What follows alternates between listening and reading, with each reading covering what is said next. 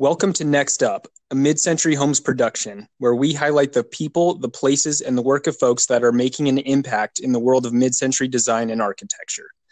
And when we are not conducting interviews for this podcast, we are making mid-century dreams come true in Boise, Idaho. You can find out more about the work we do online at mid-centuryhomes.com, or you can find us on Facebook and Instagram at Boise Mid-Century Homes. This is Vance with Mid-Century Homes. Thanks for tuning in. On today's podcast, we have Danielle and Cole St. Peter. On Instagram, you might know them as Post and Beam Living. Their renovation process has been published by Atomic Ranch magazine as well as a few other notables. So if you haven't checked them out yet online, we highly suggest that you do. We discuss their favorite projects, estate sales, and one very memorable moonlight date. We hope you enjoyed today's podcast, but first, here's a word from our sponsor.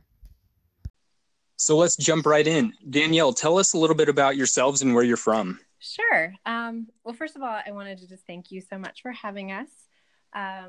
We are Danielle and Cole of Post and Beam Living, and we live in a 1957 mid-century home in North Glen, Colorado, which is just a couple miles north of Denver. And Very cool. Yeah, I moved here in about 8 years ago. I moved here 8 years ago from Dallas, Texas, where I grew up. And when I first came to Colorado, I moved to Aspen, and that's where I met Cole. And 2 years after that, I got a job at the Denver Art Museum. So that's where I currently work. And Cole, I don't know if you want to just jump in and say a little bit about yourself. I like she said, I grew up here in Denver, and I ventured my way up to Aspen about 4 years before I met Danielle, and I ended up living there for 6 years. And it was a really great time in my life, a really cool place to live. And then we ended up back here. And so Cole is the primary caregiver of our son, Tabor. And I should also mention that we have a fur baby, Sydney, who has not only lived through one renovation with us, but two. So she's a super trooper. So Cole, tell us about your love story with Danielle thus far. Yeah, so we met in Aspen. Like I said, I've been up there for 4 years, and it's just a really fun place to live. And I was heading out to the X Games, the night one of the X Games in January, and a friend of mine who was Danielle's snowboard instructor invited her out to come out with our group to come out to the X Games, and met her that night, and we kind of hit it off right away. We got to know each other a little bit over, a little date here and there. And then I invited her to come with me on a full moon hike up Buttermilk Mountain. Oh, nice. And that's kind of a cool thing in Aspen. At least during the time I was there, it was like a bunch of people would hike up at different times of the night, and you just hike up in your groups. And then when you get to the top, there's a big bonfire and a bunch of people like just celebrating the full moon night. We did that, and there's a lot of things like that you can do up there that are kind of romantic and spark like a great strong relationship. Yeah. And kind of from there, the rest is history then. But I would like to jump in really quick and say that coming from Texas, I knew nothing about mountains and snow sports. So all of that was super intimidating to me. And so, it was such an incredible experience to like be in winter for the first time and to have these incredible experiences that I had just never had before living in Texas. So I was completely out of my element, and I was just so grateful for Cole because the snowboard instructor thing was like 3 days. So Cole continued to help me navigate this world of like going down the mountain really fast on a stick and not killing me. And when I invited her on this full moon hike, I thought about the hike up and that would be fun, but I didn't think about the snowboarding down at 3 a.m. from the top of essentially where the X Games like course is, and so it took us a little longer than most people to get down, I had to help Danielle down down the mountain Yeah. by moonlight. But that was really cool. It was a really like awesome bonding experience for us, I think. Oh, And, yeah. you know, we kind of got lost because I wasn't really focusing on where I was going. I was focusing on keeping her alive. Well, you succeeded. Yeah, I did. We did. We're here. Awesome. You made it. We did. All right, so let's jump into your home a little bit. What was the defining feature that really spoke to you guys, initially before you bought it? Well, when we first saw the home, it was through pictures via text message, and mostly interior shots. And I think the thing that jumped out the most to us was this wall of windows that we have that basically spans the entire front of the house, from the living room all the way through the kitchen. And it's this diagonal line of just windows. And I should have calculated it before this, but I mean, it's incredible. We have like 40 something windows. Oh, wow. So that was the thing that immediately drew our attention. But I think, we saw the pictures. We said we wanted to go see the house the next day. We did a walkthrough. We put an offer on the house immediately. And I think when we walked through the house, and obviously it needs a ton of work, we were definitely up for another project. We had just finished being renovated another home that took about 2 years. And it didn't scare us, though. Like, we knew we were up for it. We knew this house had so much potential. And the thing that we loved the most was just this kind of indoor-outdoor feel. It had all of the windows in the front, plus windows on the side. The master has floor-to-ceiling windows with a private entrance or exit, I should say, to the backyard. And then we have this amazing deck that overlooks the mountains to the west. So, we had indoor-outdoor feel in our last house. But this one just took it to a whole new level. Oh, yeah.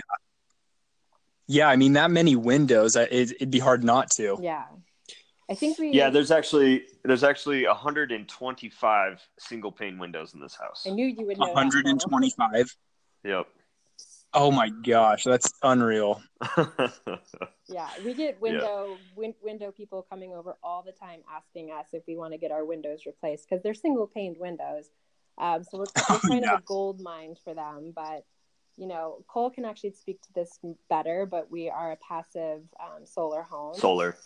So. Oh, nice. And Cole, do you so yeah, the way that the house was positioned on this plot of land, essentially in the winter, the sun arcs through the southern sky and stays in the windows, and it comes out. Where it comes up directly into the kitchen, and it fills the whole house with heat and light. And then as it moves to the summer, the sun comes up behind the kitchen wall and goes almost directly up over the top of the house. And also because we have like 18-inch eaves around the whole house, that kind of adds to that shade, that built-in shade structure for us too. That's so awesome. That just worked out perfectly, didn't it? Yeah, it's great. It's really great. And we're on top of a hill, so we have amazing access to like breezes that flow through the house, and we have our windows open and our doors open, so that really helps to cool down the house too in the spring and the summertime. Well, it sounds like you guys would have been crazy to say no to that place. Yeah, and I should mention that we weren't even looking to buy a house when we got those pictures. We were very happily living in our home that we renovated, and we're just enjoying relaxing in a space after spending so long working on it. But I had told my realtor friend previously that if anything ever came up that was just really, really, really special, to let us know. So he sent those pictures in, and he's like, "This is special. This is really special. We would be crazy not to take this opportunity." And the house actually never went to market. The gentleman who owned it didn't want people coming in and out of the house. He really wanted to just find somebody who wanted to purchase it and take it on.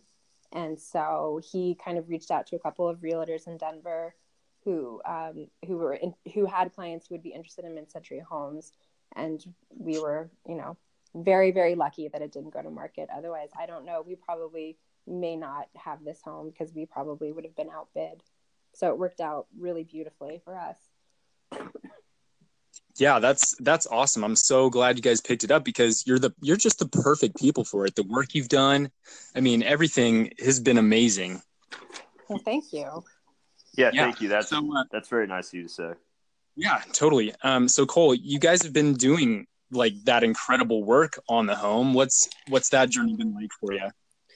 Well, it's, because we had just been freshly off of a 1955 post and beam home that we had renovated down in South Denver. Part of the journey was knowing what we had done down there that we'd like to do differently potentially. And some of it was just making sure that we were bringing a respectful nod to the era when we were doing this house. Really good example of that for us is we kind of found out that since this house is 1957, the carpet that was put in here was put in originally. Now, the carpet that was in here when we moved in wasn't the original carpet, but it wasn't a situation where you rip up the carpet and there's gorgeous hardwood floors underneath.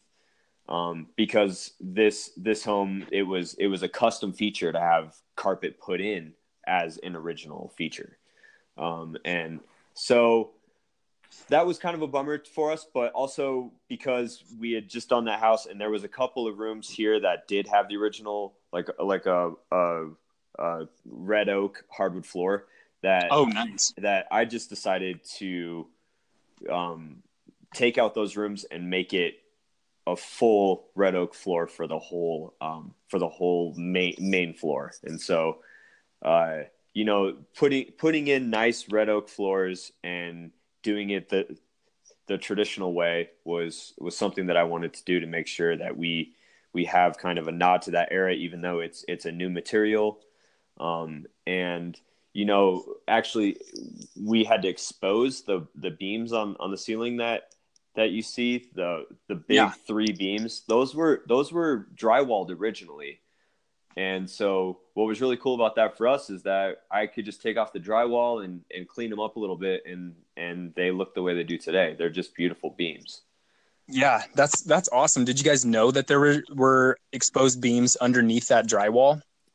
Well, so we knew that there was beams under there, but we didn't know what condition they were in, and we were okay with painting them maybe if they weren't in good shape, or if they had already been painted. But yeah, no, it was definitely a really amazing surprise to take down that drywall and see these beams in the condition that they were in. Well, yeah, that's super lucky. Well, and I think it was interesting for us too, because again, just like the carpet, we assumed there was hardwoods under the carpet because most 1950 homes have that. But with the drywall too, we assumed that was added later because it just didn't seem like drywalling over the beams. I mean, every other 1950s house we had been in, the beams were exposed. That was just one of the features. And so, but as we started touring other homes in this neighborhood, they all had drywall over them. So I think these were all custom homes, and it was just a way to kind of elevate with some of these fine finishes. Right. Like at that time, drywalling over the beams to make them disappear was like something cool to do. Yeah. It's funny how times change, Yeah. It is funny how times change, and it will be very interesting to see what the future is like. If the things that we've done to this home stand the test of time too. Oh yeah, absolutely. So what are your guys' favorite projects that you've worked on so far? Well, my favorite projects both kind of happened at the same time, actually. We part of our story is that when we first moved into that first mid-century home, we both kind of realized that we really loved that architecture, and we were so fascinated with filling it with the period specific furniture pieces, or making it look and live like the space that it was supposed to be. And so we started going to a lot of estate sales, and this one in particular, I ended up finding an original 1960s Sears mailbox. And during that same time as I found that mailbox, we were designing the railings that lead up into the living room. And so I looked up the mailbox and found the original post that it would have been sold with, and I ended up welding and making that exact, like a replica of that post for the mailbox, and had it all nice. powder coated together. Yeah, it looks gorgeous. And then at the same time, I built those railings, and I just had such a good time in that design build process with steel, and going to the steel yard and figuring out what gauges of steel I needed, and working with a welder and grinding and getting them powder coated. It was just a really fun process for me, and that's definitely been a highlight of working on this house. What about you, Danielle? Any favorites so far? Yeah, I mean, Cole does a lot of the heavy lifting in terms of actually doing the work on the projects, and I really come in more with the design side. So I have so much fun hunting for good pieces. And so I don't know, I think for me it's really about, we have these amazing spaces that, once we're done doing the work, they're these kind of blank canvases that we can then go in and fill with all of these amazing, pieces of furniture. And so for me, I think it's about the transformation of the space afterwards. And even I was looking at pictures the other day, I was updating our website, and just the transformation, even over the past 2 years of our rooms, and how we've changed out little elements here and there, and seen how it's changed the space and how it evolves. And I don't know, I just have so much fun with that. So it's not like my favorite project isn't necessarily, it's kind of an ongoing project. It's not one that just we do it and it's done. It's just always kind of trying to think of like, okay, what's next? What else is going to make this room special? So that's a good way to put it. Yeah. Awesome. And cool.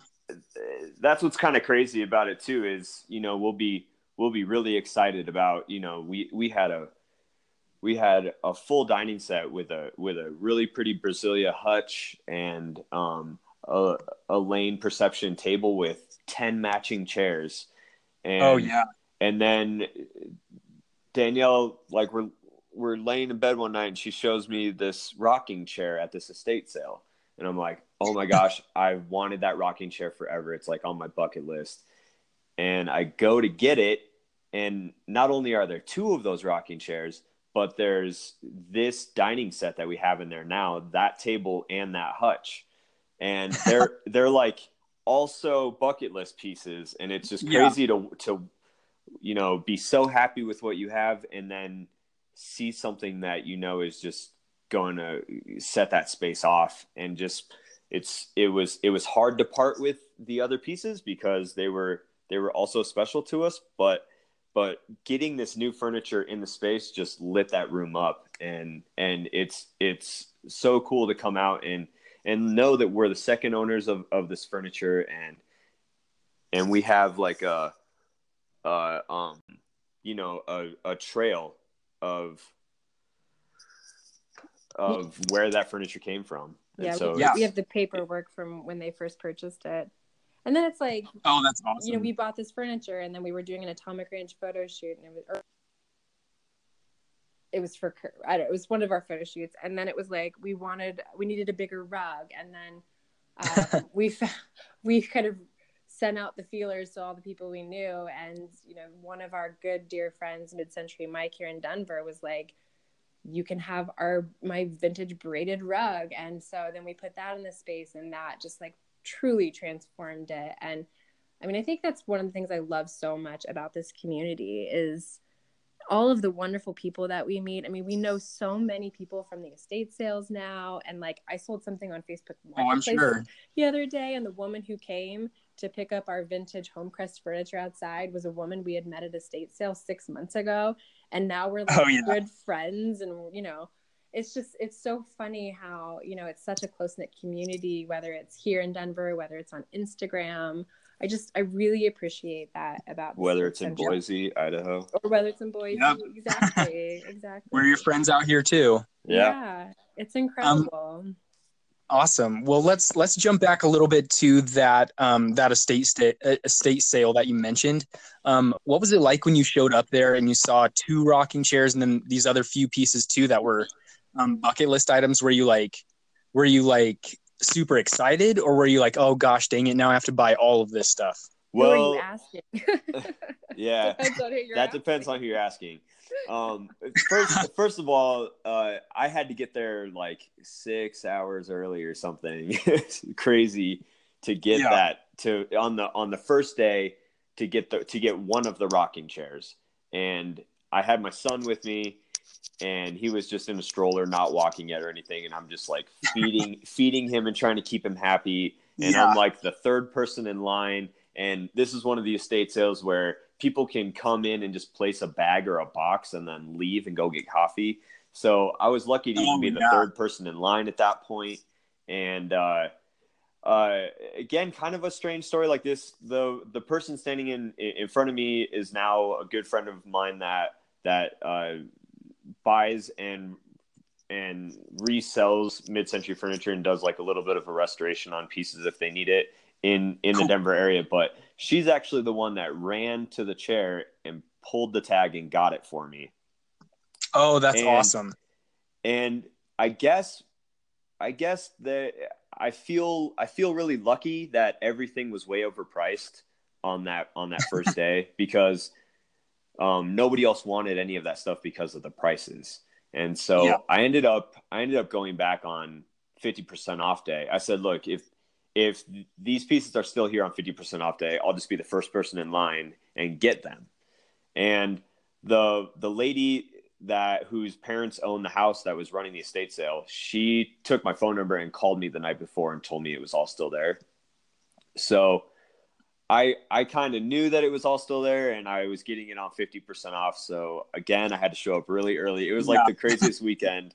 I went there 3 different days in a row and was one of the first people in line, and spent more hours in the front of the house just waiting than I did actually picking up pieces. But you know, that's how you have to do it sometimes, because if you really want something, you figure it out. You realize that that's what you're going to have to do.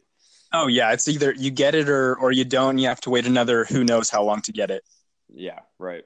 So yeah, I mean, it was, I was going to say, I think why I asked, or I laughed and I asked, who are you asking, is because it happens so many times that we go to an estate sale for one thing, and then it's like, we end up buying so many more things than we anticipated. And so that happens all the time. And I remember that weekend, I was like, our dining set is perfectly fine. We don't need a whole new dining set. Yeah. But of course, at the end of the day, I mean, we could not walk away without this thing. So yeah, the preface is it's always my fault because I'm the one that has like the weird, crazy, expensive-y taste in even in vintage furniture. It's like, oh my goodness, I have to have that. And it's like, really, dude, do you really have to have that? And then once we finally get it in the space and we've figured all of the finances out or whatever, it turns out that we did need to have it. Yeah.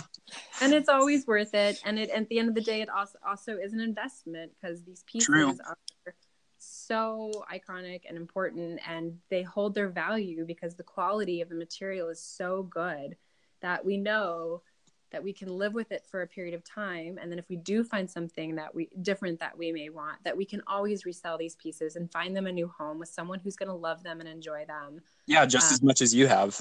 Exactly. So I'm not terribly worried about that. So yeah. Nice. I like that. So you guys have been documenting the history of your home and also your neighborhood. So Danielle, why is that important to you? Well, it's interesting. You know, we have a local historian who's also a neighbor of ours, Lauren Weatherly, and she has been doing some incredible work, kind of uncovering the history of this neighborhood. And one of the things that I wanted to share actually was just some of the mysteries surrounding our neighborhood. And as I said, our house was 1957, and it was actually the last home that was built in our neighborhood. And there are 28 homes total, but the original subdivision filing from the developer was that there was going to be 166 homes. Oh, wow. Yeah. So not even close. Not even close. So he started with the bigger homes that were on the hill that kind of faced downtown Denver and faced the mountains, but the rest of them were never built. And there are so many rumors around why they weren't built and who built them. And so we're still trying to figure that out. And, some of the rumors are that, Art Swanson, who was the developer, ran out of money and then he skipped town. There's rumors that he actually squatted in our home because it was the very last one. And then kind of moved on from there. So we're still trying to figure out who the architects are. And one of the other things that she found out was that this was supposed to be a planned community, and it was supposed to include schools and shopping and swimming pools and riding stables. And none of that ever happened. But one of the things that I love, which I think speaks to the testament of this neighborhood, both then and now, is that they still kind of found a way to make those things happen on their own. And one of the funny stories is that Tom Rapp, who Orange Street is named after, him and his wife built a pool in their backyard and decided that they wanted to open it up for all the kids in the neighborhood. Oh, that's great. They didn't have like a local swimming pool as was promised in all of the advertisements. So he had a flag system. So where when he raised a green flag, that meant that any kid in the neighborhood was welcome to come swim at their house. That's so great. Yeah, he had a yellow flag, which meant adults only. And then he had a red flag, which was only like his family. Yeah. And so he kind of created this community around the swimming pool. And then, they were also promised riding stables. And a lot of the people had horses. Even though they didn't have stables, they still had horses and that sort of thing. So, but in terms of like the history of our home and why it's important to us, we know that we're the fourth homeowners. We don't know who originally lived in the house, but our longest homeowners, Joanne and Pat Patterson, were here from 1968 to 2009. And after a year or so when we were in the home, one of the daughters actually drove by when Cole was working outside. And they got to talking, and that led to her coming over and bringing her sister with her.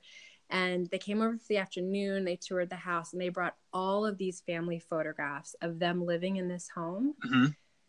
And I think it really hit me at that time that, we truly are the caretakers of this home. There were people here before us. There may be people in the future who live here. And I think for me, it's important for me to document as much as I can about why this place was created and who has lived here and what are the many different phases that it's been through different renovations, so that we can share it out. And not only to someone who might live here in the future, but also for the Patterson family, because they do follow us. They contacted us through my website as well, or a couple of the family members. And so I know they're kind of watching from afar, and it just means a lot that they can see that memories are being made here, and that, they can follow along with that as we create memories, as we continue to renovate the home, and that we're taking care of it. So, yeah. Yeah, that's awesome. I've noticed you guys have done a really good job, really humanizing the updates you've made and just the livability of your home. And I just, from a mid-century enthusiast standpoint, just really appreciate that. Yeah. And I think when they told us they were coming over to tour the house, I was so nervous because I was so worried they were going to be like, you destroyed my parents' home. Well, because we did make some radical changes, Yeah, but that day when she stopped by, I was cutting out some bushes so that I could fit our 70s camper trailer that we used to have like back in the back of this area. And she stopped by, and yeah, that was the first thing that I said to her was like, are you sure you want to go inside this house? Because it's completely different than you're going to remember it. And Yeah. I just want to make sure you know what you're getting yourself into. And like, I don't really want to be here for that reaction if it's not a good one. Yeah, you're gonna jump up in that trailer and get out of there. Yeah. Yeah. And she said right away, she said, you know what, there was so much about that house that I wish my parents would have done. And it would just be cool to see if you did some of that stuff. And ultimately we did do a lot of the stuff that she had dreamt about as a kid, sitting out on the porch, thinking about what she would do to the house if it was hers. And, yeah, that's what was cool about it. Yeah. Once we got to talking, it was kind of like we were doing a lot of things that she wished her parents would have done to the house or something like that, So she loved it, and she totally understood what things we were doing and, why we had to put in a whole new kitchen and certain things like that, yeah, it's a full transformation, but there were issues in the house when we took it over. And the only way to resolve some of those issues is to take everything out. Yeah. Yeah. Well, it's great that you guys got some affirmation, at least from the past owners. Yeah, yes, definitely. And she did give us some advice though. She said that her parents, who were master gardeners, basically their full-time job was taking care of the yard, which is about a half acre. So she advised us very strongly to do whatever we could to make the yard look nice, but to not spend all day, every day gardening. So that was a good reminder, because it is a lot. It's a lot of property to take care of. Yeah. Remind us of the, just really quickly, the number of beds, baths, square footage, and acreage, if you wouldn't mind. Yeah. So it's 18,000 square feet acreage. So it's like 0.4 acres. And then we have 1,330 square feet on the top floor, 1,330 square foot on the basement lower level. And the floor plan kind of mirrors each other from the top to the bottom. So we have the living room and kitchen and dining room, and then 2 bedrooms and a bathroom on the first floor, or sorry, 2 bathrooms on the first floor. And then we have kind of the main living area in the basement with 2 bedrooms, a bathroom, and a laundry room in the basement. Awesome. Okay. And the reason I said only 1 bathroom upstairs, that was a slip for me, because we only have 1 bathroom renovated right now. The master bath is our project for the summer, so we will have 2 functioning bathrooms by the end of the summer up here. So nice. Okay. So Cole, as it sits right now with you, do you feel like you could sell that house ever? Yeah, at this point, I would certainly rather not sell this house ever.